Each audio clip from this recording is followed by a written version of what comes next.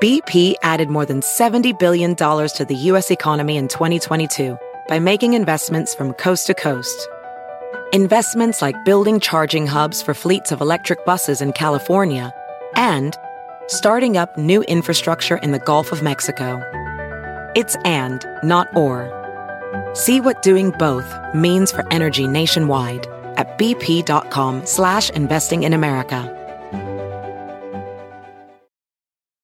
At Bet365, we don't do ordinary. We believe that every sport should be epic. Every basket, every game, every point, every play.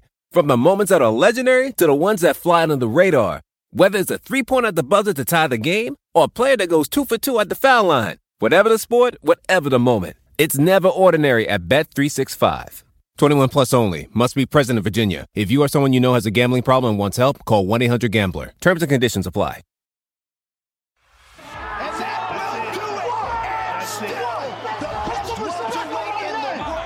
Now, everybody else, y'all need to put some respect on my fucking name. I am the welterweight champ for a reason. Kamaru, the Nigerian Nightmare, Usman. There it is. I'm not going anywhere. Don't sleep on me. Lionheart, Anthony Smith.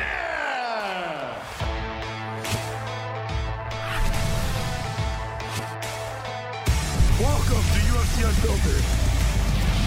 Please tell me that's on video. I've never been happier.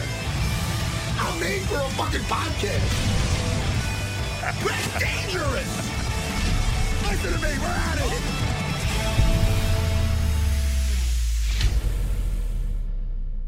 All right, welcome to UFC Unfiltered.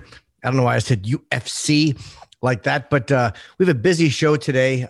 We have champion Kamaru Usman. He hasn't been on in a year. Do you believe that it has been a year since I believe he's been on this show? I do, because, with the pandemic, it just feels like it doesn't surprise me because there's people that I don't talk to like, oh, it's been a while or been a minute, like the kids say. And then really It's been almost a year because everything's been put on hold. You know what I mean? It just feels like less, though. I remember talking to him. It just feels like 2 or 3 months.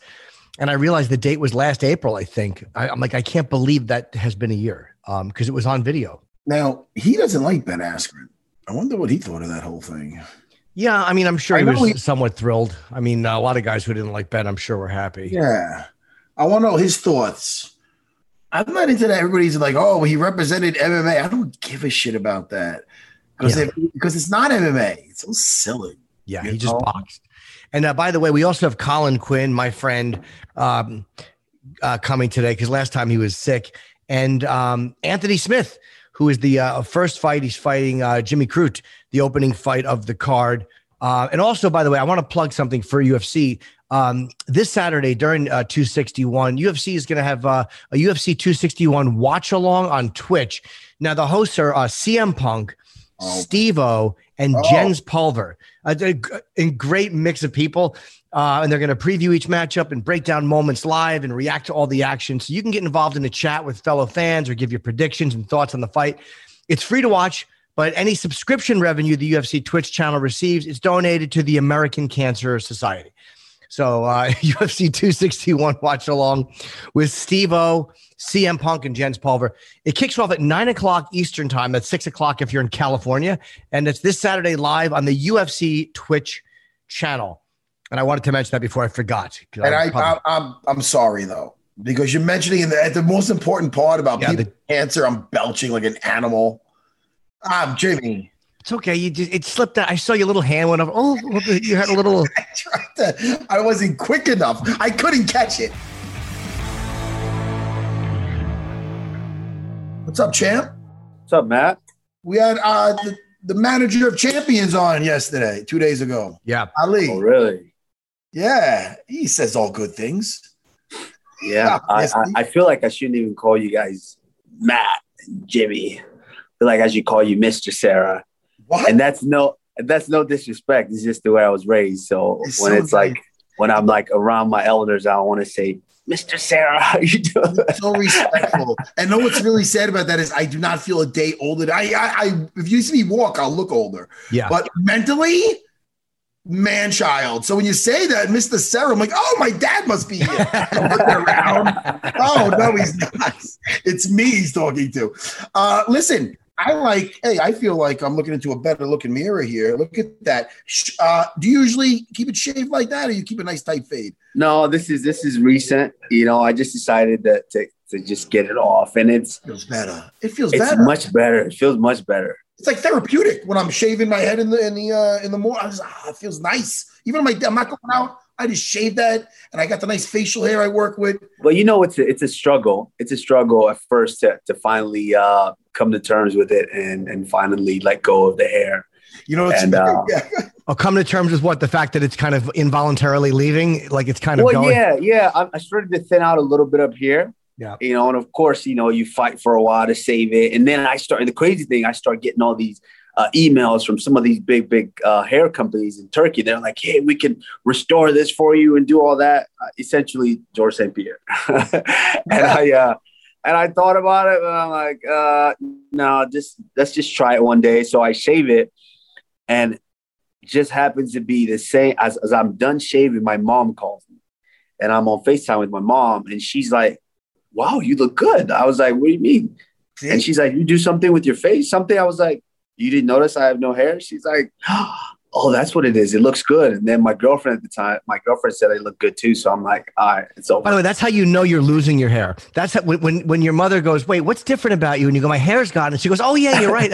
That's how you know that it was going anyway. So it was probably the right move. Sometimes you don't know how many people they try to hold on too long. Just this morning at my jiu-jitsu school, one of my buddies, I know this guy, one of my oldest friends, he's training with me, right? Chef. And he's a chef, and he's got this hair, and it's I don't know what he's holding on to. So I go to him, I go, Robbie, when are you going to join the club? I go to meet another bald guy, Johnny. I go, look at us. I go, when are you going to join the club? He goes, I went to Turkey. I got a hair transplant. What are you talking about? Oh, it takes time. The turkey, it takes time to go. The hairline's here, but it's on fire over here. He listens to the show. Maybe I shouldn't even. I don't want to hurt his feelings, but you got to know when it's time. You know what I mean? That's true. But we hang on to it, and then your eyes play tricks on you because yes, it's starting to slide back more and more, but you feel like it's the same. You're like, no, it's still there. It's still there. I'm still alive. But you touch it and you're like, it feels like I can touch Here's how I learned that I was starting to lose it, because I couldn't see it from this angle. And my friend is a fellow comedian, and he's taller than me. And he goes, your hair is thin and stupid. And I have not been able to stop thinking about my hair is thinning stupid. That's probably 7 years ago he said that to me. I just can't totally go bald. I got to hold on to it a little bit, but it's going. And it's kind of freeing, isn't it? When you have less, it doesn't matter. You never have to think about it anymore. It's just gone. Yeah, but Jimmy, you're not fully in the club. All it is when you get in the club, all it is have, that one compliment from the opposite sex. And you're like, all right, I'm in. I'm all in. As soon as somebody tells you it looks good, then you're like, all right, it was worth it. Like, it's growing on me. It doesn't look so bad. It's growing. Have you cut yourself yet? Because I have shaved all the way down before, and I've always cut my head a few times. Have you done that yet? No, I haven't. See, I can't. I'm black, so I can't razor my head. No, that's bad news. So I use the trimmers, and I get it as close as possible. You get it that close with just a trimmer? Yeah. I used to buzz my head with a buzzer. And now I'm a big man. I don't know. You end up just getting used to just shaving it yourself. And look at me. I got the fucking head of a Rottweiler too. So it's not like I got a little fucking peanut head where I can just beep this thing. And I have fucking gouged myself and that shit's like a faucet. Yeah. The paper on your head and shit. But let's keep it positive. It's a good move. You know what I mean? Yeah. You look good. Champ, when I'm thinking, I was there live, one of the few people there live when you fought on Fight Island the first time versus Gamebred. And it was a solid win, Where is listen, the motivation to defend the belt alone is what it is. But for him specifically, is it you just want to put a stamp on it, or you already beat him? Where is the extra coming from? Not that noise exactly, but you know what I mean. Yeah, you could add that noise too. It just comes from, there's something in me as far as competitive wise. When I compete, I want to have that appetite satisfied when I leave there.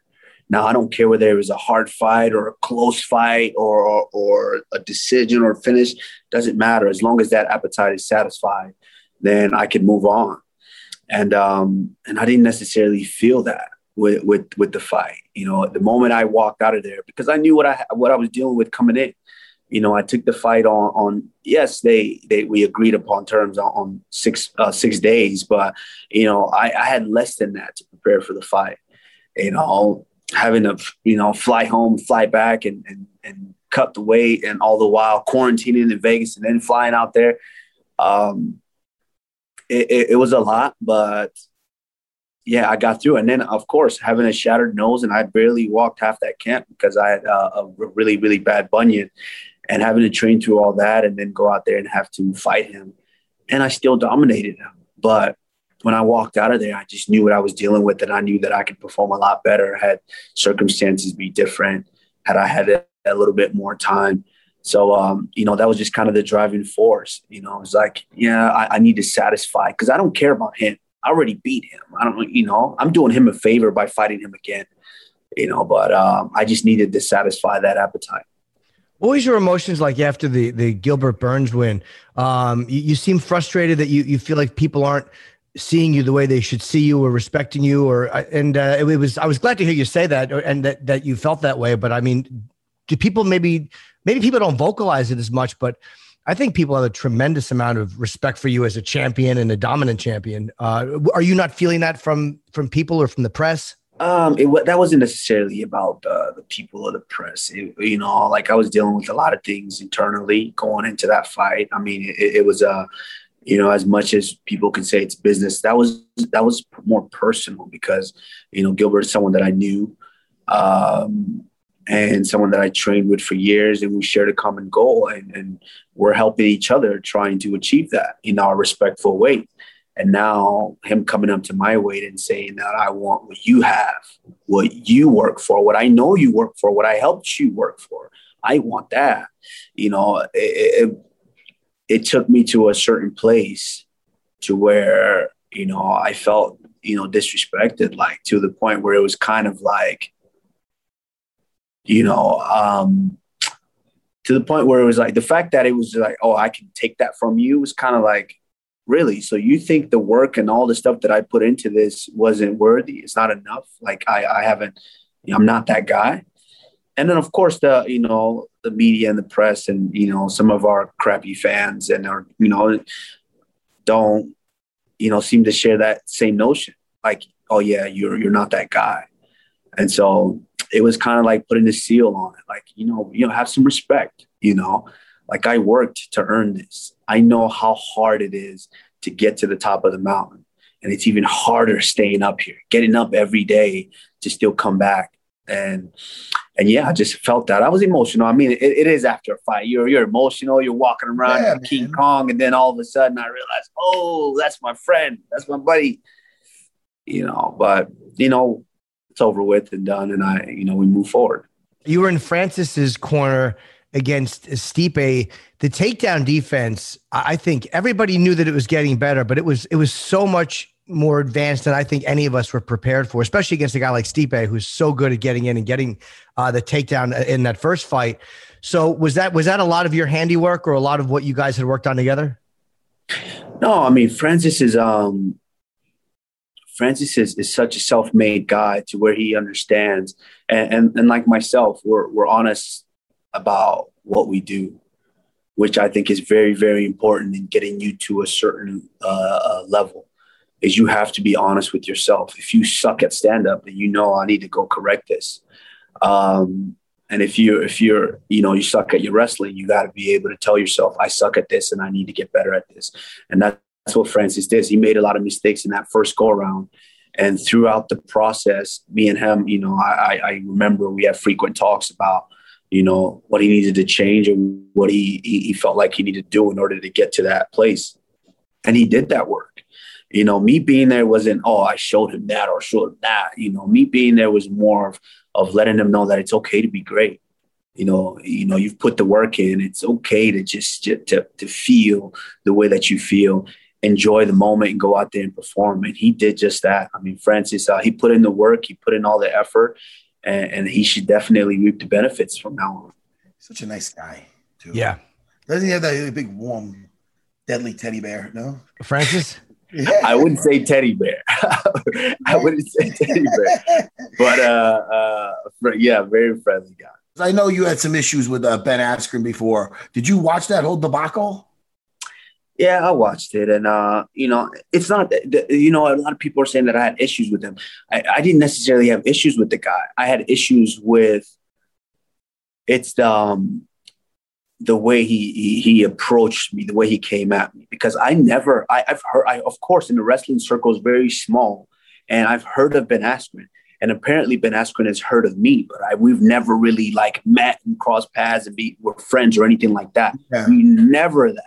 And then now he's getting the opportunity to come into the UFC, and I'm the top dog, and he's like, and obviously, of course, he's just wanting to pick at the top guy just to get himself and his name in the mix. And he's kind of posing like with friends. He's saying, "Oh, Marty," and this and that, calling me that. No, the people who get to call me that are the people that know me from that circle. Those are the wrestling circle. So that was just my tip is, I've never known you. Exactly. You don't know me. So don't act like we're friends or we're buddies. We're not, only the people who know me from that circle can call me that. And that was that whole situation. But I never had an issue with him in any sense. But come on, let's all be honest. Who didn't think what happened Saturday was going to happen? Me, this asshole right here. Come on, man. Really? You got bamboozled? I did get bamboozled. I thought he was going to be tying him up a lot. And I thought this young kid never really fought anybody. So I thought he would do a lot of the kid trying to knock him out because he's young, then tying him up, maybe getting him tied, and then, pity-patting him, I thought that was going to go down, to be honest. See, that's the coach, and that's the sensible fighter in you. That's the path to victory right there, is do just that. And he did in the first, opening 35, 40 seconds. And you could see the kid swinging for the fences and trying to get him out of there. And that's obviously the path to victory. But I guess you get a little confident and you think, all right, let me stand in the center and, I've got the hang of this thing. And no, that's not your world. And it definitely showed. I stupidly picked. I thought Askren was going to win quickly. That's how dumb I am. But my thinking was also that even though he's never been a great striker, he's not known as a striker, that he still fought good strikers, and he still had to stay out of the way of the punches of good strikers and kicks. So I figured his head movement and he has enough ability to get out of the way of a punch, or he's seen other professional fighters throwing punches. But I was completely incorrect because that right came up and landed pretty cleanly. Yeah, not completely. I mean, because he slipped a jab, in that first couple of exchanges. He slipped the jab and countered with the overhand. So yeah, your assessment was right. He being able to fight, having fought strikers, you get the sense that you should be able to understand how to get out of the way, and he kind of showed that in a little bit. But when you start to get a little confident in the world that you're not well versed in, and it showed. I don't know how hard could he have really trained if your back looks like you have that crease in it with the fat. How could you? Did you really not train at all? Because if you did, he looked like me. He looked like me from the back. I'm not trying to be mean, but I'm looking at that. I go, listen, dude. I'm not taking my shirt off next to tomorrow at the pool, but I'll take my shirt off next to Ben Askren on his best day. But in this thing, I didn't expect him to look so out of shape. So I'm like, it's trained at all. And does it hurt his legacy, where at one point he was considered, could he beat George St. Pierre? Could he be the best of all time because he's beating everybody in mixed martial arts and he's using his wrestling and he's being so dominant? And it's kind of not, I don't want to say sad because the dude did walk away with $1 million, whatever it is. And he seems happy with his, I know his point with, he still gets to live his regular life anyway of teaching wrestling and podcasting. I understand. But is your legacy taking a hit with a spectacle like this and going out like that? Do you think it's taking a hit? That's a very, very good question. And there's another part to that question. It's if you want to say legacy as far as what people consider legacy and all that, no, I don't think he gives a shit. because at the end of the day, I don't think he cares. But legacy, as far as a competitor, knowing what makes you compete, that drive on the inside, because you know how it is. If you're standing next to a man, another man, you kind of size him up. It's in our nature. It's inside of us. So as far as legacy, as far as that, and knowing that you have been winning and you have been successful in so many different aspects of martial arts, and then going out there now, it feels like you're selling out just for the money because you knew you didn't have a chance, but you were selling out for the money. Yeah, I think in that sense, yeah, it does start to hurt your legacy because now you go from a real competitor to just, a pony dancing for money. I think it's hard for anybody who's had success in MMA just to go to pure boxing because even if you're predominantly a strike, you're still losing half of your weapons. Like there's the threat of a takedown or throwing a kick or just, and again, when you grab a hold of somebody, putting them on the ground, all these things that are probably second nature to you guys, you can't do when you're boxing. So you're taking away a guy's half of the muscle memory or the instincts that somebody would have when they tie up or when they get close. So I think it's hard to go to boxing and lose half of those weapons. But it's ridiculous. It's absolutely ridiculous how, some of these boxers now are saying, yeah, come fight me. That's ridiculous. Boxing is an art. It's that form. And that's what you've been doing forever. But you talk about a fight. That's not necessarily a fight. There's only 3 positions in a fight that you could end up. And 2/3 of those positions are on the ground. Yeah. That's a fight, so to say, oh yeah, let's fight. No, that's not a fight. And the situation, the incident that happened in the locker room with those 2 individuals, like at the end of the day what do you mean? Like there's a reason the boxers are now looking at us and saying, oh yeah, come fight me here, come fight me. We're considered fighters. We're getting more popularity and we're growing faster than they are now. Like boxing's been around forever. Why do I need to go fight you in boxing? Obviously, what I'm doing is work. It's been getting me the attention that I needed, which is why you're looking at me and saying, no, let's fight. No, you want to fight me? All right. Show that you're man enough and step in here and actually fight me in a fight. Don't say, oh, yeah, put the big poofy gloves on, something that we train. This is what we used to train. That's what we train in. That's not even what we fight. That's what we train in. Yeah, come on here and fight me with this. No, you want to fight? You want to be a real man and actually fight? Come in here and fight me. Because if you got in a fist fight and the guy grabs you, 2/3 of that fight is going to end up on the ground at some point. So come fight me in here, and it was a little sad watching that situation backstage because it's like, and if I was one set individual and a boxer was, being that disrespectful to me back there, it would have been a different story. What happened backstage? I'm not familiar with what you're talking about. This is what he's talking about. I don't know the dude's name. That one of the trainers was mouthing off to Woodley. Tyron Woodley, our good friend, was watching, him get his hands wrapped, Jake Paul. Yeah. And his trainer's like, what do you think about these, young champ? He's telling him the gloves. You don't know nothing about this. He was being disrespectful to T-Wood.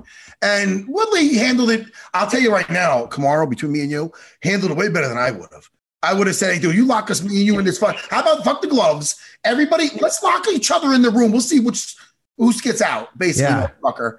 That's Woodley's very calm. He told him he's got his champ. He handled it way more mature than I would have. Yeah. Whereas this boxing guy who nobody knows this motherfucker. Nobody knows him. Nobody knows this guy. You walk down the street, you say, nobody knows this guy. So he's like trying to talk shit to Woodley, and he's being a little disrespectful. I'm with Kamaru on that. It irked the shit out of me. Yeah. Daniel Cormier got very upset about it and was like, who are these fucking clowns talking shit? Meanwhile, they can get their limbs ripped off. They have no idea. They really don't. Woodley would strangle him. He'd put him on the floor and strangle him. Anything they want to do to these fucking boxes. Anything you want to do.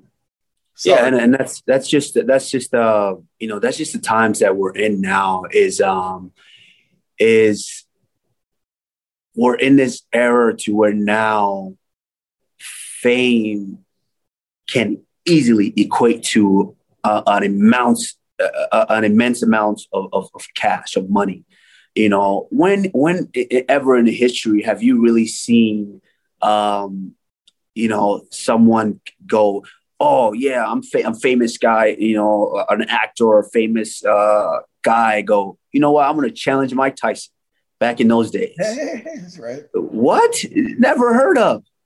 You know, it would never happen because they understood what would have happened, you know. And now we're in that era to where just because I've got a little bit of following on the internet, I can say, you know what, Floyd, I want to fight you. And it get attention. And this actually potentially happened, you know. And we're just living in that era right now. It's just a different time to where, you know, these guys can do that and pick and choose. Like, let's be honest. If you really said, all right, I want to fight. I want to fight the best representative in that. That's my weight class. That's my weight class. Why wouldn't you say, okay, Dana White, you know what? Put up your top dog. Put up your best. Why wouldn't you say that? You know, so these guys are still steering the narrative every way they want. And this is exactly the answer. This is exactly what they wanted. This is the end result. So we have to sit here and we're going to have these conversations about guys that are completely irrelevant. It's true, man. How do you feel, too, to be going back in front of a live crowd? I mean, a massive, like the first, you know, real audience back. How does that feel? Like, did you kind of adapt a little bit to fighting without the crowd, or does that not affect you at all? It really doesn't affect me. I think if anything, it probably helps my my opponents, you know, because I'm just versed in every way. Like I've been wrestling in gyms. I've been wrestling in basketball gyms with nobody in them when I was a kid. And you know, so I've built up that awareness to where I didn't care who was around. I was still going to be able to go out there and perform. And so I've done it with fans there. I've done it without fans there, you know. So for me, it doesn't really matter. It's just about me going out and being the best version of myself. Well, look, we love you, and we're happy you are back on with it. I can't believe it's been a year since we talked to you. I said it to Matt before. I cannot believe I think it was April of 2020, unless our producers are incorrect, but I think that's how long it's been. So we're happy you're fighting on this first card, you and Masvidal too. And also the Wiley against Rose is a great fight. Andrade against Shevchenko. I mean, what an amazing card. No, it's an insane card. Uriah Hall, Weidman, yes. And then Anthony Smith against Jimmy Crute as the first fight. So, you know, we're looking forward to it, and we'll definitely talk to you after. And, you know, I hope you feel like you're getting the respect you deserve, because you certainly deserve it. Thank you. Thank you. I appreciate you guys. I love that soundbite, though, Kamaru, man. Put some respect on my name. No matter why you said that reason alone, just that you said that, you had that soundbite was worth it. I like when you're pissed off. All right, Kamaru. Good talking to you, buddy. Take care. Thank you.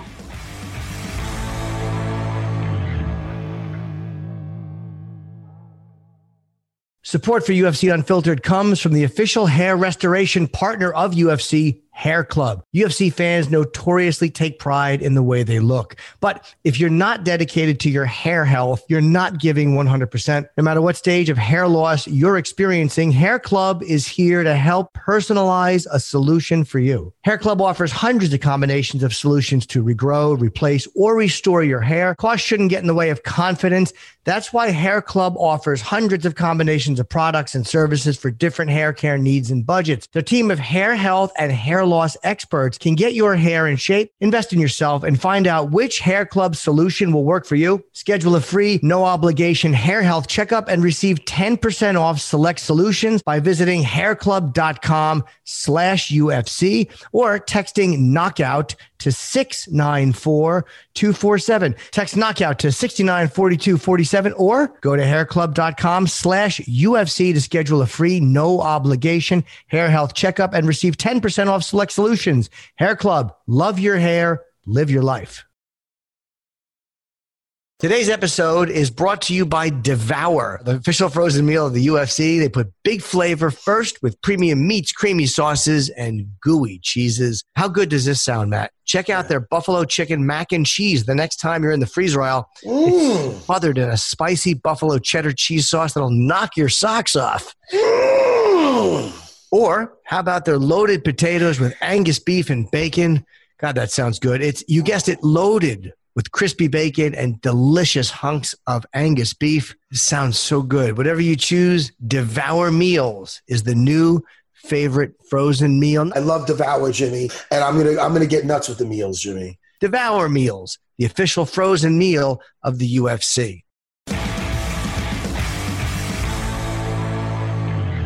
Hey, Carl. Hi, Jim. How are you, Colin? Nice to meet you, buddy. Nice to meet you. Huge fan. I was just bringing up to Jimmy how I used to watch you on Remote Control. Yes. Remember Yeah. that? Obviously, it was ages Not ago. only do I remember it, but I knew that's what you were bringing up because I saw Jim's awkwardness of trying not to say he hated that show. No, I never really saw it. It's fine. I've seen clips. I didn't. I remember. Adam Sandler was the guest on there too. Adam Sandler, Dennis Leary, they were all on there. What is that behind you? It's me. He's got a Is that you? I think. Speaking of remote control, one of my fans, when she was a little girl, her grandmother used to take her to remote control. I've known her for since she was 7. And over the years, she became an artist, she became 100 different things. And she sent me that a couple of years ago. And I met her on remote control. I like it. I met you. Matt was asking me before you came in, did we meet before or after that? And I met you. I knew you from the show. I was aware of the show. But I think it was after remote control. No, I'm not. What I'm making fun of is you're trying to be straight instead of trashing me like you wanted to. You were like, well, Matt, yes, I do remember the show. Instead of attacking me brutally, which is what your instinct, every fiber wanted to do. Colin, we all know Jimmy is far from straight. Don't worry. We're all right there. We're familiar with our Jimmy Bird. Colin, do you watch any of the fights, by the way? Do you watch any of the MMA at Mixed Martial Arts? Sometimes I do. You know what I mean? Over the years, I've probably watched 20. Yeah, so you're less boxing. than a casual fan. You're a boxing guy. Is that right? Well, I've always been, I was like boxing, but even then I don't watch any sports since I was a kid. I used to be a sports guy, but yeah, MMA, I'll watch it once in a while, but I'll watch it on YouTube. Do you now with boxing? Did you see the Ben Askren fight that we were just talking about? The the YouTuber Jake Paul against Ben Askren? No, I did not. Okay, it was about a minute and a half. It lasted. It was kind of an embarrassing. It's more of a pop culture thing than a. I saw the Jake Paul, what's his name, Williams fight. What's his name? Nate Robinson. Nate Robinson. When he knocked him out. Yeah, he did. He knocked him quickly. How are you feeling in this fight? This happened as well. Yeah, very, very fast. No, what happened? Oh, first round knockout. It was, I guess, less than 2 minutes in. He knocked Ben Askren out. So, Matt, what do you think about a guy like Jake Paul? Because he seems to me like he doesn't have defense. And I'm not saying that to challenge him like I'm going to fight him next. But if that's what it comes to, I'm ready. It's hard to tell because he's not fighting any boxers. He didn't fight a boxer yet. He fought a couple of YouTube guys. He fought a basketball player. And then he just fought Ben Askren, who's got arguably the worst hands in MMA, and we love Ben. He's got some of the best wrestling in MMA, but you can't use that in a boxing ring. So, he's picking his opponents very smart. He's obviously got power. He looks like an athlete, nice, a strong kid. Yeah. And he looks like he's getting some working in the gym, but we're not going to know until he goes versus another straight up boxer. How about fighting another boxer? He's fighting everybody. He's fighting a basketball guy, a YouTube guy, a wrestling MMA guy. Well, even a lot of your fights, from my fights I used to watch was you would win with boxing because I feel like boxing is striking, as we call it. See, I'm in the game, guys. Yeah, I'm not completely out of it. And you know what I mean? Position before submission. I know this. I know what's going on. That is good. I use that all the. I might have yelled that this morning in my jiu-jitsu class.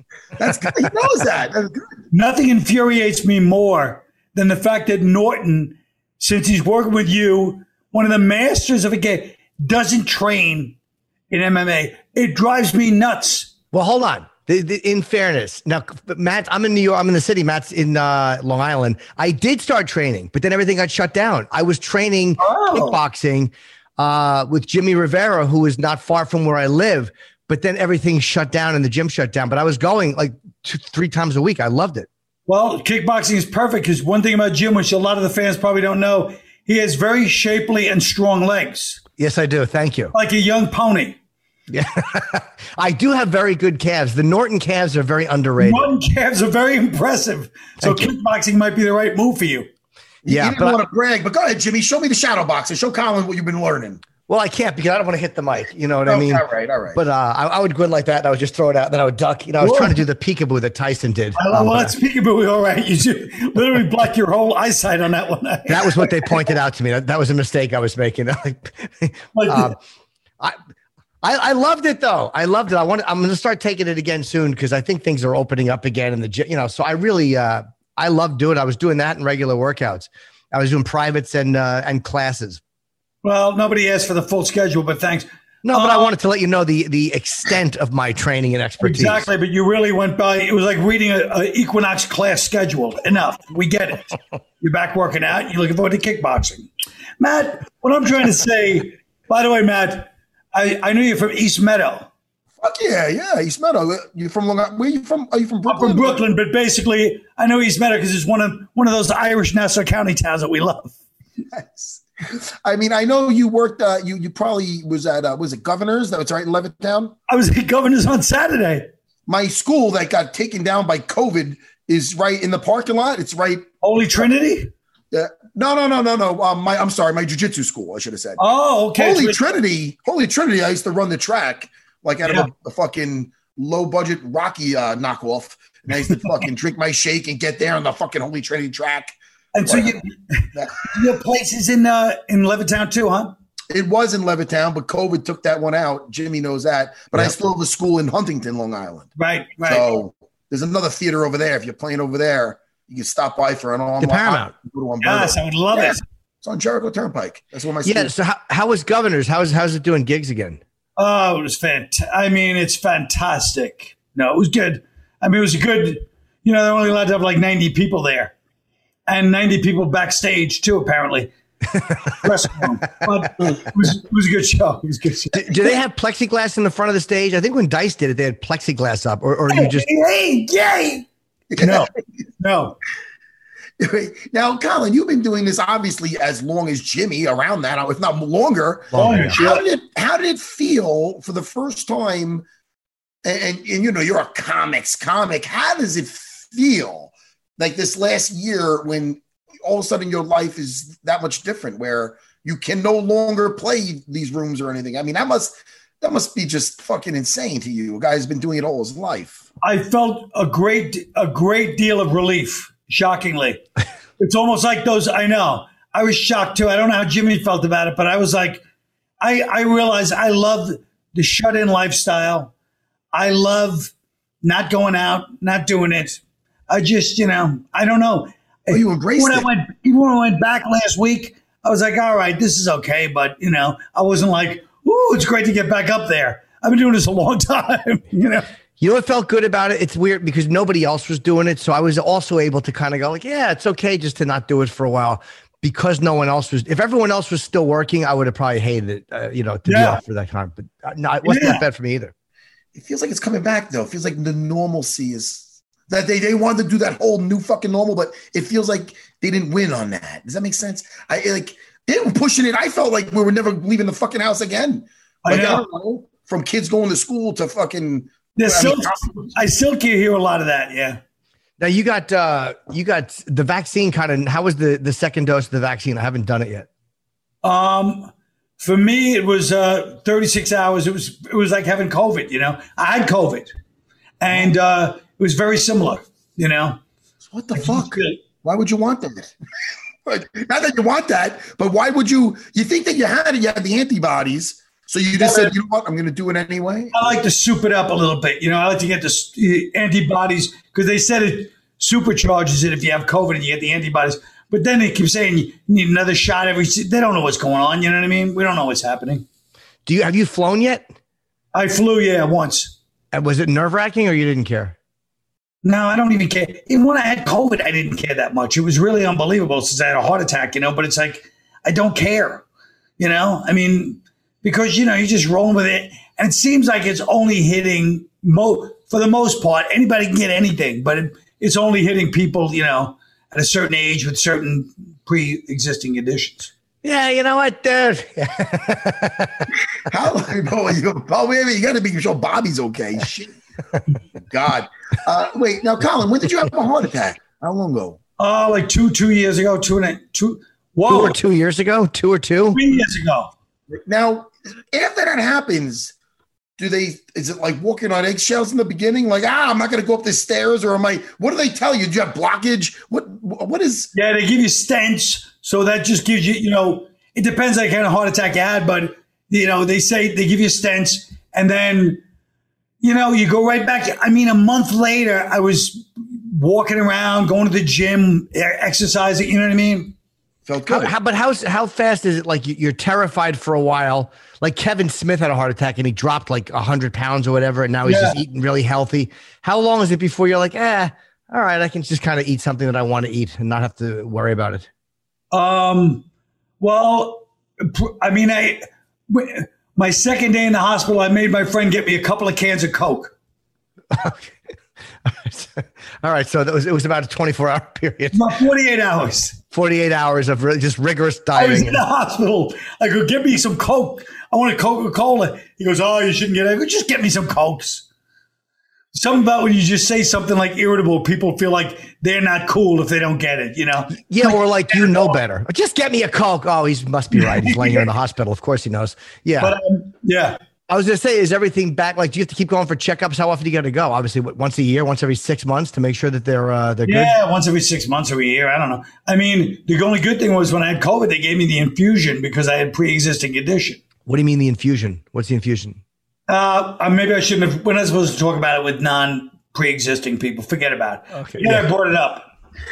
Matt, I want to talk about a couple of things, please. First of all, Yes. the fact that in that one of the biggest mistakes of my life, in 1991, me and my brother drove down to Redondo Beach and visited a small, dark, almost like a cave-like room. Machado Jiu-Jitsu. What is it? What school is it? Gracie School. The Close original. enough. It is a Gracie school. Yeah, it was the original Gracie School. It was in Redondo. Oh, my goodness. You could have been the first black belt. You could have been Yes. I would have beat up Ed O'Neill. And, and we went in and loved it. He was great. I think it was, I don't know if it was Horian or one of, Henzo. Like, this is before MMA, Oh, I get it. I had read some weird article about it somewhere. So I said, let's drive down. It sounds crazy. These guys they were like vegetarian. I still remember the article. It was like them on the lawn in Redondo Beach and just the vegetarians, and they would just eat fruit once in a while, and they had the school and their grandfather and their father. It was like, so we drove down, did a free workout. They gave everybody a free class. They're trying to get students at that time, Yeah. And the only reason I lived in Hollywood, and just because traffic took us 2 hours to get back, we're like, I'm not going down there. I should have moved to Manhattan Beach and driven to Redondo every day. I'd be a member of the Gracie family right now. Do you enjoy the process? Do you remember what kind of you were doing? We loved it. My brother loved it even more. My brother, if I had said let's move, my brother would have moved because I took judo when I was 8. I took judo in Brooklyn, downtown Brooklyn. They had a judo place, and I loved judo. But even though we were getting CTE in those days, I could still count to 10 in Japanese. But in those days, they would just bang you on the ground. So you hit your head every time. So every time I loved judo, I had this horrible headache, but I loved going there. You know what I mean? There's a reason. Yeah. There's a reason why I was going to say there's a reason why there's not a judo school on every corner. Yeah. It's pretty rough, man. Whose knees are blown out, their backs are getting thrown. Jiu-jitsu is a lot more. It's just so much more gentler and it's more deliberate, right? They don't just like in the school. They just take you and start flinging. It was the late '60s. It's a long time ago. Amazing. That's amazing that you went to the very first Gracie school out of a Horion's garage. That's Jimmy. Did you know that about one of your best friends? I did not. I assumed he took judo, just being in the shape he's in couldn't be an accident. So I assumed there was some training, but I didn't. I didn't know. And the whole, not only was I fantasizing about I should have done that, but when I think back on it, I go, I could have lived at the beach, only ate vegetables like the Gracies. You realize back in those days, I don't know if they're still like that, the Gracies only ate vegetarian, and once in a while they get crazy and have some fruit. That's what it said in the article. They have a little bit of like they had something called the Gracie diet where it's fruits and nuts and berries. Nice. I was on the Henzo Gracie diet. He'd go to McDonald's and shit. He wouldn't give a fuck. Henzo's funny. And where did you study with them, in the city? Yeah, in Manhattan. That was in the early days of the Gracies in Manhattan. Henzo's when I was training with his American business partner, Craig Kukuk, a couple of years before he moved here. But in 1996, Henzo came over. Wow. And since he came over, he took me under his wing. I was working in a security guard booth. He took me out of there and he had me scrubbing the toilets, teaching the beginners and doing privates. And now I'm hanging out with Jimmy Norton. Look at me. Yep. I love it. I always got weird with jujitsu too. It scared me. Like the idea of somebody sweating on my face, kind of. What's been on your fucking face? That's the irony. I know. That's ridiculous. Why? Yeah. Why would that bother you? First of all, it's a gentleman's sport. Even when we had that one lesson with the Gracies, you could feel the excitement. I still remember some of the kids in the class, like kids, but they were in their 20s and 30s. Like one was like this fat, sloppy-looking kid with long hair. It was like the early 90s. People had long hair, and it was just this dark room. But the energy was just so like exciting. Like when they became big, I wasn't that surprised because you could even feel in this little room, and just the confidence. You know their personalities. Yes. They're just so like extroverted and just confident. You know what I mean? And they're skinny guys. You know, yeah, they're in great shape. Yeah. But they're very.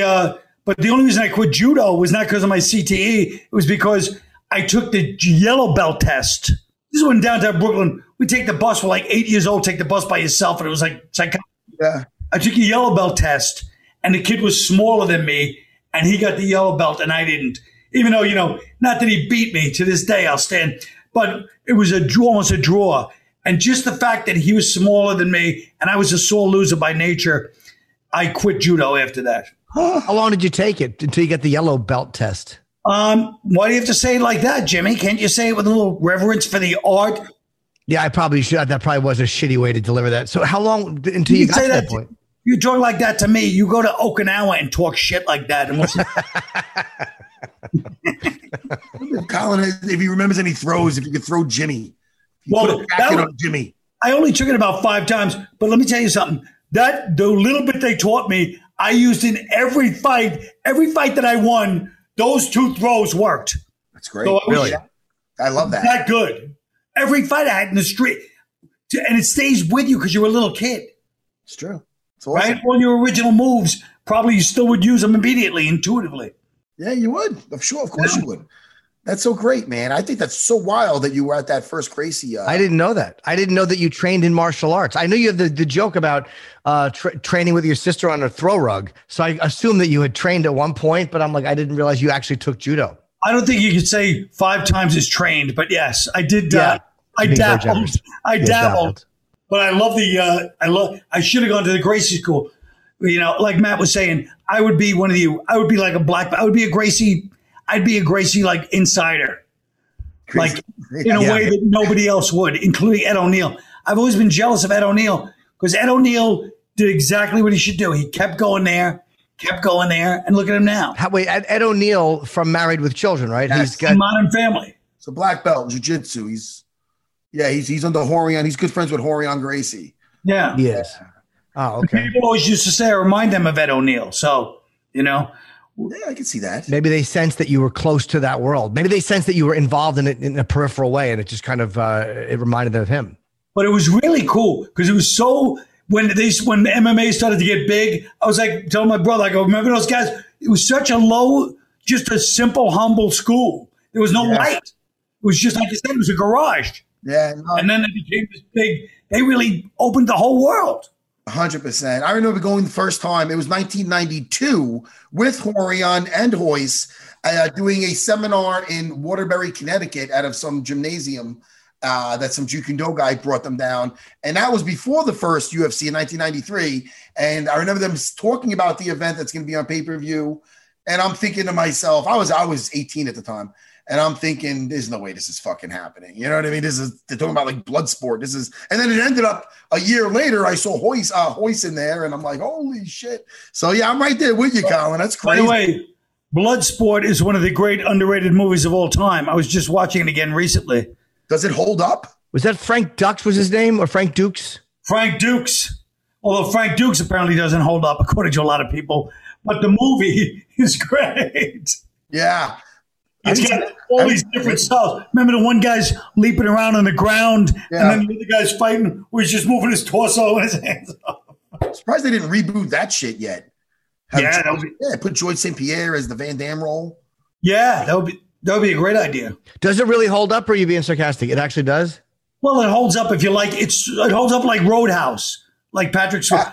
Like you love it. You know what I mean? Because it's so over the top. You know what I mean? Yeah, pain doesn't hurt. Pain doesn't, right? What is Roadhouse? What is it? He's getting the staples in him. Oh, doesn't want anesthesia. Pain doesn't hurt. It's easy to eat, really. That's cool. And his best friend is the big biker guy, you know. Sam Elliott. Right? Oh, that's oh yeah. Oh yeah, I'm talking about Roadhouse. You're talking about Ogre from fucking Revenge of the Nerds. Right. That's the guy. I just looked up Ed O'Neill too as we're talking. 2007, he got his black belt. So he started in that was after 22 years. So he started probably in 90, maybe even before 1990, right? Well, you know, there's no way Ed O'Neill started before 1990 because nobody knew about the Gracies except me and my brother before 1991. Okay, so maybe he's a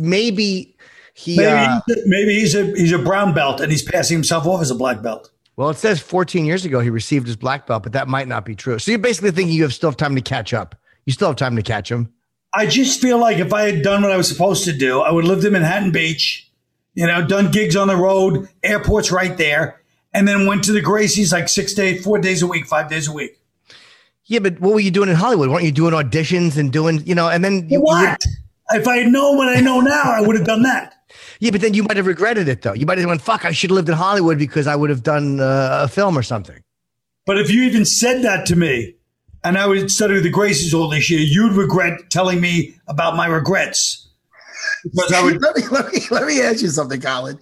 Wait, now, how old were you when you were on Remote Control? Because 28.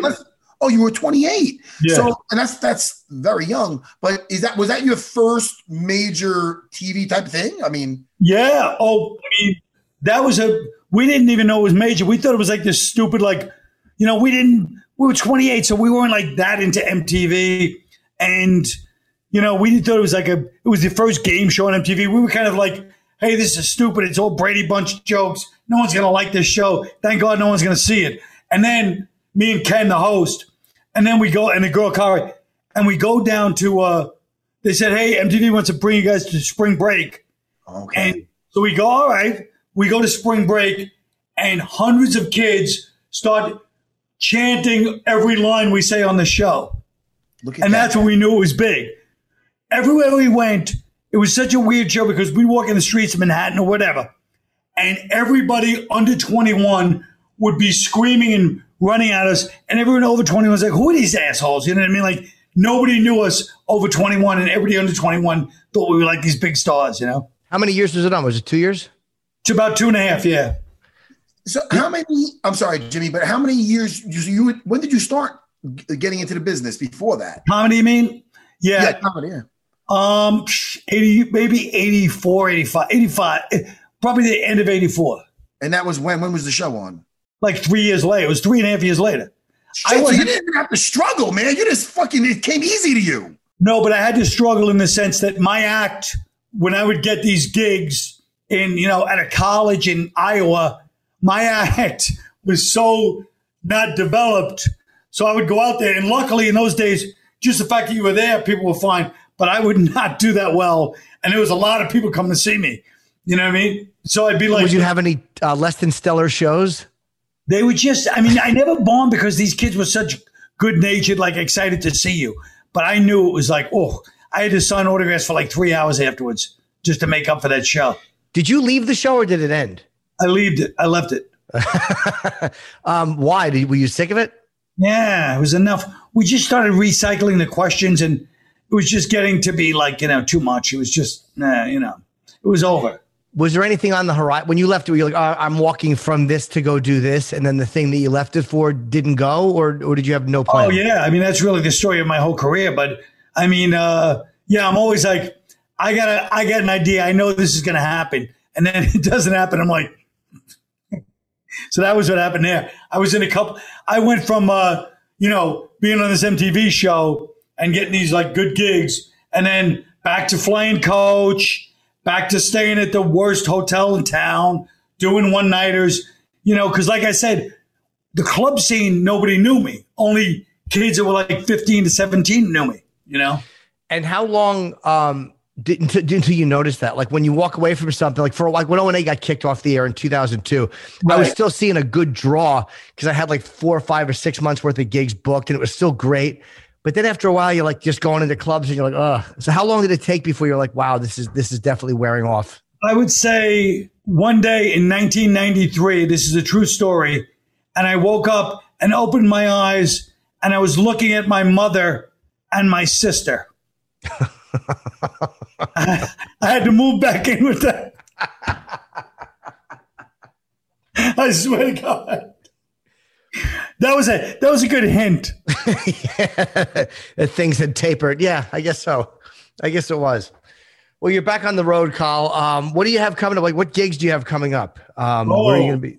I don't know. I mean, I get to, once again, it's always those things. I don't have right now on the books. I have nothing. Oh, you don't have? I think you had a bunch of weekends booked. You've done them already. No, I only did one. I only did Bridgeport and Levittown. Oh, okay. Well, the book. Jimmy, I'm reading about the because I've seen clips. I think either on his Instagram or somewhere of the cop show that it's 3 seasons. Yep. And I want to watch the whole. Not just because my good friend Jimmy's in there. I heard. Yes. Jimmy, you're into some episodes. I am. Yes, I'm in 3. I want to see this thing. It looks freaking hysterical. Very funny. Oh, you'll love it. But Jimmy is great in it. It's very fun. It was a very fun show. Are you typecast like a little pervert? Who are you in the show? What are you? I play different. Yeah. You're a cop? In one, yeah. Internal Affairs. And how do I see this? It's on Colin's YouTube channel? Yeah. Well, I'm in. I'm going to watch it. Thanks, Matt. Thank you. I'm going to watch it. And there's one you might recognize, Matt, as Matt is not a fan of Chipperson. So the fact that you may recognize Chip's glasses, because that's where they came from. I stole them from the set of Colin's show. Did you really? Yeah. Look at that's a little fun fact for your little Chipperson fans. Yeah, I stole those. I never knew he pilfered from my set, by the way. We're doing this so low budget. Every penny counts. And this bastard stole from the set. I just found out right now. Well, it was an accidental stealing. They were in my pocket, and then all of a sudden I was home, and I was like, oh, who knew I had them? And the cab back would have been too expensive. But yeah, there's not even any frames on them. I mean, there's no glass. They're just frames. And I'm dying to get a second pair. I don't see it on the notes, but what about the other show you did? I used to think it was fucking hysterical, man. You had the comics on a bunch. Tough Crowd. Tough Crowd. Yeah. Wait, right? Yeah. When was that? How long ago was that? That was 2002 to 2004. Yeah. What? Wait a minute. That was 20 years ago. Wait a second. That was that long ago? Yeah. Yes. Maybe I seen that down a rabbit hole somewhere. Did I see that on YouTube? That's one of those things where we all go, oh my God, I can't believe that was, it was a long time ago. Now I feel old, but that was funny too. How many seasons were there? A few seasons of that? 2. 2 years. I don't know how many seasons that, but 2 years, yeah. It's weird, man, when some stuff that you enjoy, you think there's more seasons and stuff because you remember some, you know. Well, either one of those could have probably had longer seasons, but they didn't. 100%. Yeah. Well, there's clips of Tough Crowd all over. So a lot of times people will see clips and not realize that 3 of the clips they liked were from the same show. Like they'll see, it feels like more, but yeah, it's only 2 years. You never know what gets brought back either from the audience. Just like the Snyder's cut that we were all hoping that they would release. And they released it, the Zack Snyder's cut of Justice League. I'm not going to embarrass you in front of your friend. I'm not going to talk about comic book movies. I'm not going to do that. I don't want him to lose respect for me. But anyway. Yeah, believe me, I don't even know what you're talking about when you said that, so don't worry. Zack Snyder, anyway, he did a reshoot of this whole movie he did, but that's neither here nor there. It's no cop show. No. But, Jimmy, what else are we going to plug? Cop Show on Colin's YouTube channel, and just your Twitter and Instagram. But I would say if people want to see you live, just go to Twitter and you'll plug the dates there. Do you have a site or do you not even use a website? No, I have one, but I barely go on. Yeah. And his new book is overstated. Oh, right, yeah, the book, Coast to Coast Roast of the 50 States, and that's out now. Sure. Can I get that in audio book? Yeah, I have an audio book of it. Good. That's a good. Yeah, but you can tell during the audio book that I'm a little irritated doing it. That's not good. Why? I want to enjoy it. Am I going to be upset? I know, but I just I try to keep myself in a positive frame of mind when I'm doing it, but I'm Jesus. All right, Carl. I'm going to check it out, man. Good seeing you, brother. Talk to you soon. Really nice to meet you, Colin. Matt, great to meet you, man.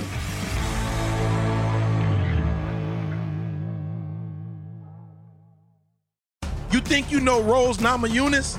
Rose lost her first title fight. Flat out lost. Right then and there, she made a decision to stop just fighting and start believing she would become a champion.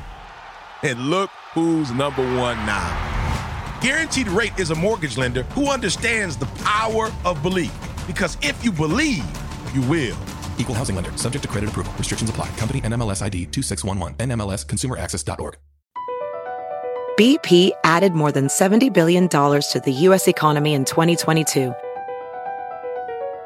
Investments like acquiring America's largest biogas producer, Archaea Energy, and starting up new infrastructure in the Gulf of Mexico. It's and, not or. See what doing both means for energy nationwide at bp.com/investing in America.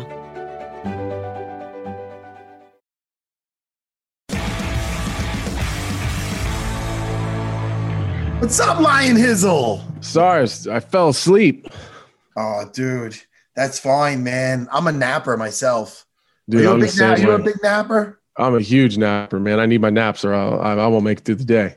It's true. I can't nap. I envy guys. Like I really, and if you're a good sleeper, you don't know how lucky you are to be able to sleep, because I'm a shit sleeper. So I see a guy just put his head. Could you sleep on a plane and anywhere you are?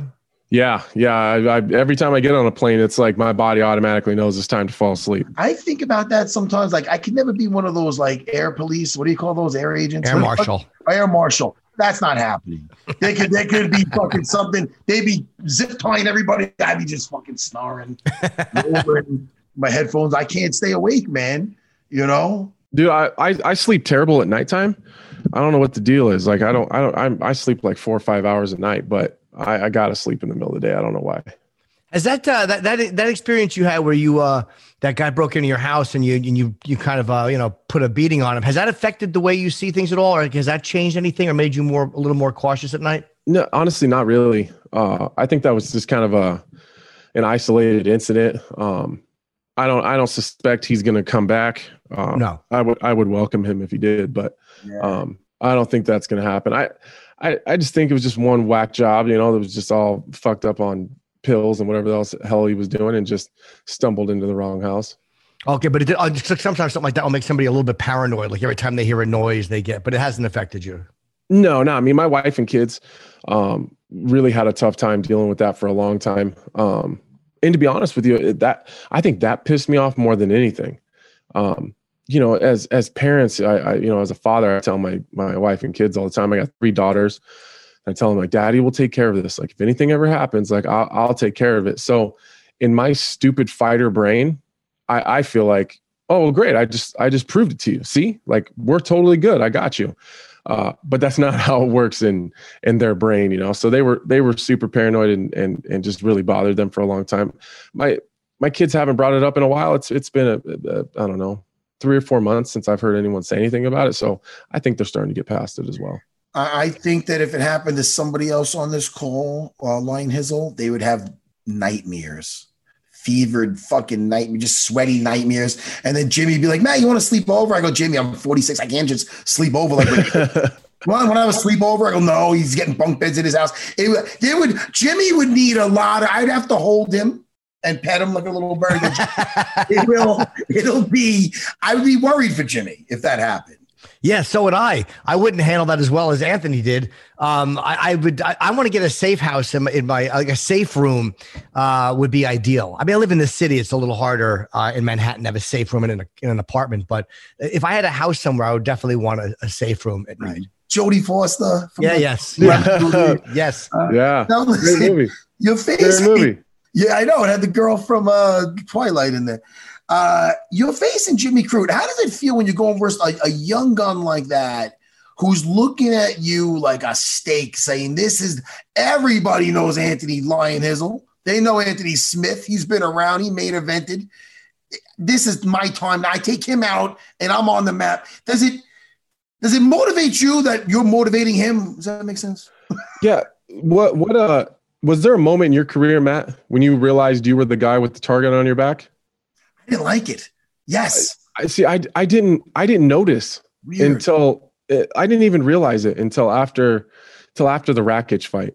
And, I was sitting back with my coaches and I was like, what in the fuck is happening here? Like, why am I getting beat by these guys that I shouldn't be losing to? And they were asking like, what are you seeing in there? Like, it's not what I expect. Like, I'm not seeing what I'm expecting to see. And Mark Montoya and Scott Morton, my jiu-jitsu coach, said something that really stuck with me. He's like, because you're not just anyone else. Like, they're not going to fight you the way that they're fighting everyone else. And I was like, well, why not? Like, what the hell am I doing? He said, you're their title fight. Like, you're getting the best that they're ever going to give anybody. Like, you're their moment. And that's when I realized it, like, holy shit. I never even thought about it like that. I just looked at it as two guys going in there to try to see who's better. And then, we figured it out. But, so now it's actually, it is motivating. I don't necessarily enjoy it that much, but I know that I'm going to get the best Jimmy Crute that there's ever been, probably. Yeah. And I think it's more motivating to prove to myself and everyone else that these young guys just don't have it, like there's levels to this game. Yeah. And, I went into the Devin Clark fight with this same mentality. Like, it's funny, you listen to the interviews Devin did before and then the ones he did afterwards. It's a vastly different tune. It's like Jimmy keeps calling me a legend, and to be honest, it's kind of pissing me off. Like, legends are guys that are done. And typically you look at legends, the guys that are starting to fall off a little bit. They're not necessarily in their prime still. And, he keeps saying that he wants to take what I've worked for and kill a legend. Like, it's kind of fun to know, like, I know what I know and he doesn't know what he doesn't know. So like, he has no idea, like, there's levels to this shit. And any top 10 guy he's ever fought, he's lost to. And you hear about people talk about the hype and what he's going to do and what he's capable of, but all that stuff's potential because he hasn't done anything yet. So I'm excited to just get in there and I guess just prove a lot of people wrong. Like, I'm not going anywhere. I'm still here. I'm still one of the best guys in the world. And just some 24-year-old kid that hasn't done anything in his career is not going to just come and take everything I've worked for. Yeah, Derek Brunson seems to kind of feel that way too. And when you look at what he does, he's fought some, whether it was Kevin Holland or whether it was Shabazian, and you see how he's a guy who's like, no, you're not going to look at me as a big name to beat on your way up the ladder. 100%. Me and Derek Brunson used to not get along that well when we were in the same division, and we were potentially going to fight a few times. And it's kind of a cool thing now. Like, now we're kind of we were not, we had a lot of. It was animosity, I think, was just competitive stuff when we were the young guys trying to come up and kind of at each other's throats. And now we're kind of, we're the more veteran guys and it's almost like a brotherhood between us. Like, we just got to fend off all these young cats that are coming to try to take our spot. You're only 32, right? I think you're not old. I mean, you still have a lot of years left, right? Yeah. And that's the thing that I miss, that people miss all the time. Like, they look at my career and the amount of fights that I have, and I think they equate that with age. Like I'll be 33 this summer. Like, I still got at least 4 or 5 really good years at a high level in this game. And it's getting frustrating. Like, after, I kind of stubbed my toe a little bit with Glover and Rakic, and people are like, well, it's probably he's getting towards the end of his career. Like, what are you talking about? Like, yeah. I fucking lost. I'm not dead. Like, I don't know, man. It's just, and I'm still getting better. Like, I feel like I'm not even close to my potential yet. I've definitely never fought to my potential for sure, but I feel like I'm showing a different guy in there every time I fight. And it's funny you brought up Derek Brunson, because if you look at Derek Brunson, he's a little bit older than you. I mean, you're talking 5 or 6 years down the line, then you're his age. He's like, what is he, 38, 37, 39? Yeah, 38, I think. More age. I don't know. Yeah, what is he, 45? No, he's like 38 or something. No, but I'm saying, like, a lot could happen in 5 years for you. Like, you know what I mean? You could have a whole, there's a lot that can be done. So it's funny because you see, you see a face around a lot and you've got so many battles and you're like, oh shit, man, this guy's still young. He's 37, Matt. Derek's 37. Yeah. And this is the best version of Derek Brunson we've seen. So right. like you said, Anthony, you're looking better and better. How did it feel to get that last win though? Because it always feels better to having a couple of rough days in the office or rough nights. And then it's like getting the monkey off your back. No, like, oh, all right. Clean slate again now. Let's start from here and build up. Yeah.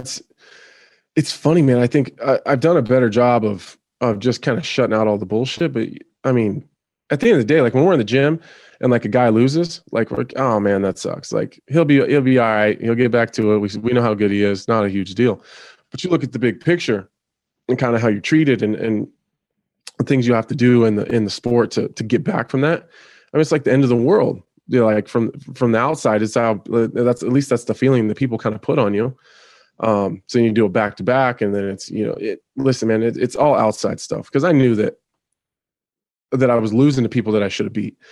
And some of that was just on me. A lot of it was just mental and emotional shit. Like I lost the title fight to John and my shell cracked a little bit, you know, I don't know. It was the biggest moment of my life. So it took me a minute to get past that. Then I started 2, and then I dropped 2 more, and there was a pandemic and the break-in, and there's just a lot of shit that happened in a short period of time. So once I dealt with all that stuff and spent some time with my therapist and really just working out my own bullshit, if I'm happy, like just happy in general, just with my life, with how I feel, happy with myself, I'm a really tough guy to beat. But if I'm ever having any personal issues, whether it's mental or emotional, it always shows its ugly head through my fight career. It always has. Do you, now I don't know what you're like, I have a therapist too, and it definitely helps. Like, I'm a spiraler. Like what I'll do is whatever's going on in life, like if I can just get myself from a 5 to a 20 very quickly in a bad place by just kind of listening to myself and letting my depressed feelings, whatever, feed on itself. Do you do that? And then sometimes the therapist kind of steps in and goes, whoa, what are you doing? This is just not realistic. Yeah. They explain, I'm more like a full cup guy. So like, if my cup is empty, you can just fill that shit with whatever. Like the fucking world could explode and it wouldn't bother me as long as I got room in my cup. But I don't ever deal with anything. So I just put it in there. And then when it overflows, all that shit all comes out at the same time. And then I'm overwhelmed. And then I shut down and I don't deal with any of it. So it's like, I just pull myself back. I'm kind of a recluse. And I don't deal with any of it. So then I take a fight in the middle of all that. And then there's stress and anxiety and, you know, a lot of stuff that goes along with the training camp, and I already don't have room to deal with it. So it's just all overflowing all over my life. So, and it shows itself everywhere. It's the only place anyone sees it outwardly is in my fight career, because that's where I'm at in front of millions of people on TV. But, you know, my wife's got to deal with it. My kids got to deal with it. It's tough, man. And essentially, you know, like people, there's always that negative connotation on therapists and stuff, but essentially for me, she's a big sounding board. And it's like a big whiteboard, and I just vomit out all my bullshit, and we just try to organize it into categories like what's important, what's not important, and what's like an emergency. What do we need to deal with right now? And honestly, I don't have that many emergencies. It's not like my life's falling apart over here. It's just I got so much shit and there's so many things going on, and I just got to find a way to organize it and put it in categories and figure out what I need to deal with now, what's really bothering me, and what's shit that probably is bothering me but doesn't actually matter. And I put all that shit to the side. A good therapist is kind of just nudges. Like they just kind of like, you know, they help me ask good questions to myself, or they'll just like nudge with questions. It's not like the movies where they rush in and fix you. Like you're collapsing and they're like, this is what you got to do. It's just, they'll just, you know, that's Hollywood. A good therapist just asks the right questions and say, well, what do you think about that? Why are you doing that? And it just kind of gets you to answer your own questions. I always look at a good therapist just kind of gently pushing you along and kind of helping you stay in a certain lane. That's all. They're not miracle workers. Yeah, I mean, sometimes I'll be in my sessions with her and she'll ask one question at the beginning and I'll ramble for like an hour. And like, she won't really say shit the whole entire time. And then I'll get up and be like, sweet, I feel a lot better. And then I'm like, on my way home, I realize like, I don't even know what she said. Like, sometimes you just got to work it out, you know, and just vent. Like, just if I have a problem, I'll start it and I'll just start talking about it. And as we go, like by the end of it, I've already figured it out. Like, oh, okay, I got it. So it's like, I don't know. It's helped a lot, man. It really has. It's something I continue to do. And I've always kind of been on and off with a therapist my whole life. But yeah, I think when I start feeling better, I stop going, and then the cup starts to fill up. That's a good way to look at it. The cup. I never heard that. That's an interesting way to look at it. Jimmy, you fucking fill your cups with weird shit. Listen, you ever meet like a shrink when like I remember a couple of girls I dated or whatever, and I'm like, oh, you're gonna be a shrink, huh? And they're fucking crazy. Why? Right? No, I met someone. I'm like, oh, you're gonna help people with it? You fucking. I'm saying to myself like they're fucking nuts. Yeah. Why is it that a lot of shrinks are a little wacky? Is this just me that notices that? Oh, you're right. You're absolutely right. No. Why is that, Jimmy? I guarantee they're seeing shrinks too. But I kind of like a shrink that's got like a little something, because I like knowledge that's gained through a little personal experience. Like, so if someone has their own little shit that they've had to deal with, they're not just coming out of a textbook telling you something. They're people who have actually experienced it, and they're coming from a place of, it's like if you're learning how to do something in jujitsu, you don't just want it from somebody who has read about it. You want it from somebody who actually knows jujitsu. Yeah. And you don't want a fucking lunatic helping you, but I think somebody who's definitely dipped into it a little bit makes me personally feel like, yeah, this person knows what they're talking about. They understand how I feel. Oh, I got you, Jimmy. You don't want to be like a swimmer that never got his feet wet. You know, I know what you're saying. Yeah. Kind of. There we kind go. of. And how does it feel to not be the main event? I imagine you've had so many nights of being the main event or the co-main. Is it nicer now just to know that your night will be done a little bit earlier and you can kind of get your fight done and then just kind of relax after? Or does it not matter to you at all? Yeah, it's nice. I think the main card opener is one of the most important fights of the night. I think they put us in that position for a reason, because they expect it to be fireworks and an exciting fight and really suck people in. But yeah, it's really nice. You know, it's not as nice as probably some people would expect. Like my last 7 fights have been main events. So with that said, I'm not really bad at doing media. So my media schedule is pretty full already. But yeah, there's not a lot of stress, man. There's not a lot of people blowing me up. There's not, you know what I mean? It's nice to just kind of be in the background a little bit. And honestly, deservingly so. There's, there'd have to be 3 fights or 4 fights to fall off before I had to step up to a main event. So all the people in front of me are especially the main event, they're absolutely deserving in their position, man. And I'm glad that I'm not going to take any of their shine. It's a great card to be a part of, man. Yeah, it's crazy. Matt, I was kind of upset you're not here, to be honest with you. I went to North Carolina and trained with Weidman a little bit. I talked to him a lot. Yeah, he said that he had some great work with you guys up there. I was so happy. I was happy when he told me he was working with you. Did he tell you? Did he give you my regards and whatnot? Did he? Yeah. It was a lot of fun, man. You know what? I only brought this up because we were talking about the card. Yeah. After training with Chris Weidman, I remember being on the plane on the way home thinking, how in the fuck does that guy lose it to anybody? It's crazy how good he is. Like, I suspected, like, on the way there, like, all right, I'll probably get over on him on the feet. He's definitely going to beat me in the wrestling. And I thought maybe our jiu-jitsu would kind of cancel each other out. I'm not sure that I hit him clean the whole time I was there. He's got crazy hard leg kicks. You know what I mean? He's got a little bit of Wonder Boy in him, like in his movement, and he's hard to get to. And his single leg was incredible. And I don't know if we canceled each other out, but like I held my own with the, in the jiu-jitsu department. I was just really impressed with Chris Weidman, and I'm excited for that fight because I think after training with him, I was just really sold. Like, I'm really bought into that fight. So happy. Of all the names he brought up, I was like, that he could have brought up. I'm happy when he said you. I go, oh, that's so great. That's something that it just looks like you guys would work so well together, Yeah. Because he's such a humble guy, too. He's a beast on the mat, but he's a humble guy, too. Both of you guys. So, well, he's got such a good group of guys down there, too. Did you see Longo when he was out there? No. Longo was there the next week. Oh, boy. All right. You got out just in time then. Hey, Anthony, anything I should know about what you're reading or watching lately? Anything you're streaming? Anything you're reading? Weirdly enough, have you seen this F1 what is it, Race for Your Life or whatever it is on Netflix? I'm not like a NASCAR guy or like a Formula One racing guy. It's not like, that's just not really been my thing. But if you get a chance, you should check out that Formula One documentary on Netflix. It's a lot of drama, and there's hundreds of millions of dollars involved in this sport, and every team has 2 drivers, so it's pretty cutthroat, and it's guys are dying in races and shit. It's pretty crazy, man. I'm not like a big racing guy, but it's kind of sucked me in. Sometimes the inner workings of something or the behind the scenes stuff, even if you're not as much into the sport or whatever, are interesting. Like when you see what goes into making something, you're like, fuck, even though I don't watch it, that's kind of interesting.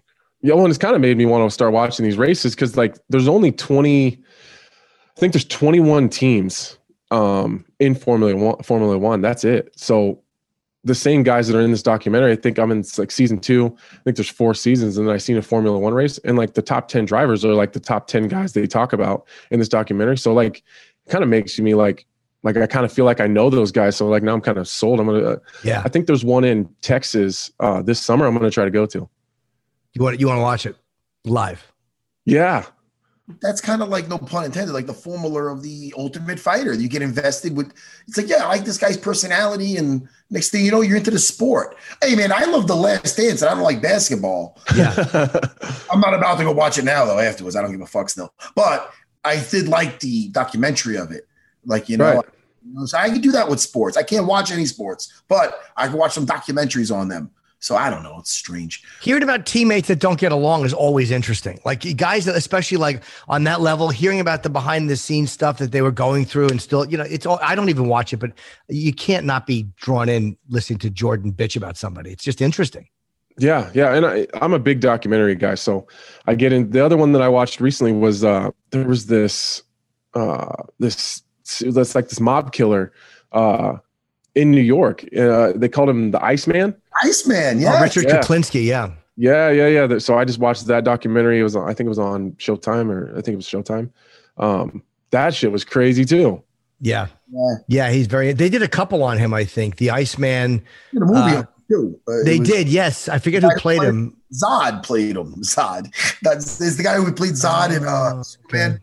Yeah. Come on, man. I know who you mean. He was great. What's his name again? Don't remember.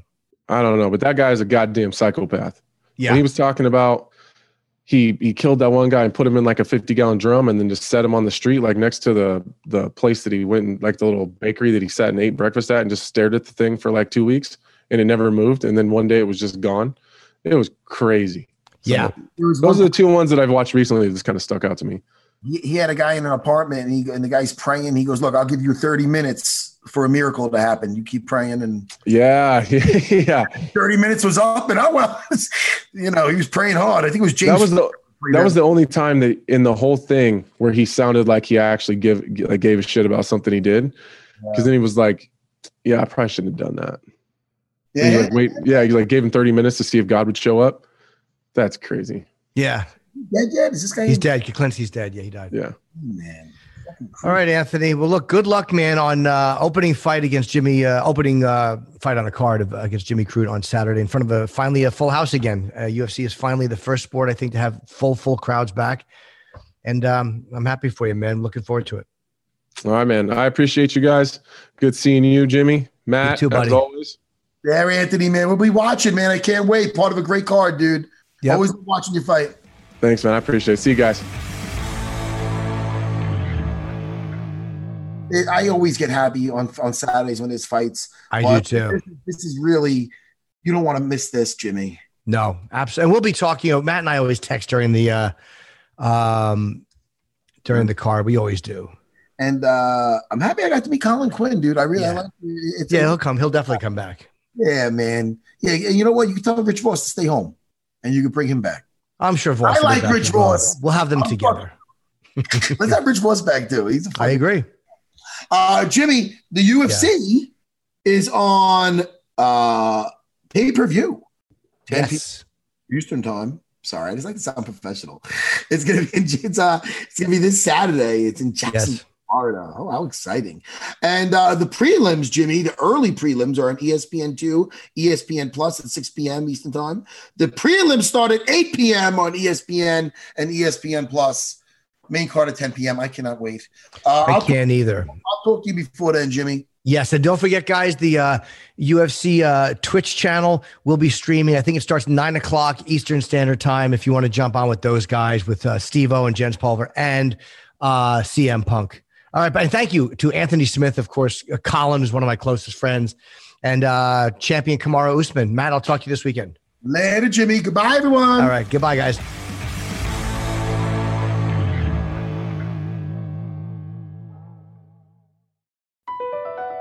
Across America, BP supports more than 275,000 jobs to keep energy flowing. Jobs like building grid-scale solar energy in Ohio and producing gas with fewer operational emissions in Texas. It's and, not or. See what doing both means for energy nationwide at bp.com/investing in America. At Bet365, we don't do ordinary. We believe that every sport should be epic. Every goal, every game, every point, every play. From the moments that are legendary to the ones that fly under the radar. Whether it's a game-winning goal in the final seconds of overtime or a shot on the goal in the first period. Whatever the sport, whatever the moment. It's never ordinary at Bet365. 21 plus only. Must be present in Virginia. If you or someone you know has a gambling problem and wants help, call 1-800-GAMBLER. Terms and conditions apply.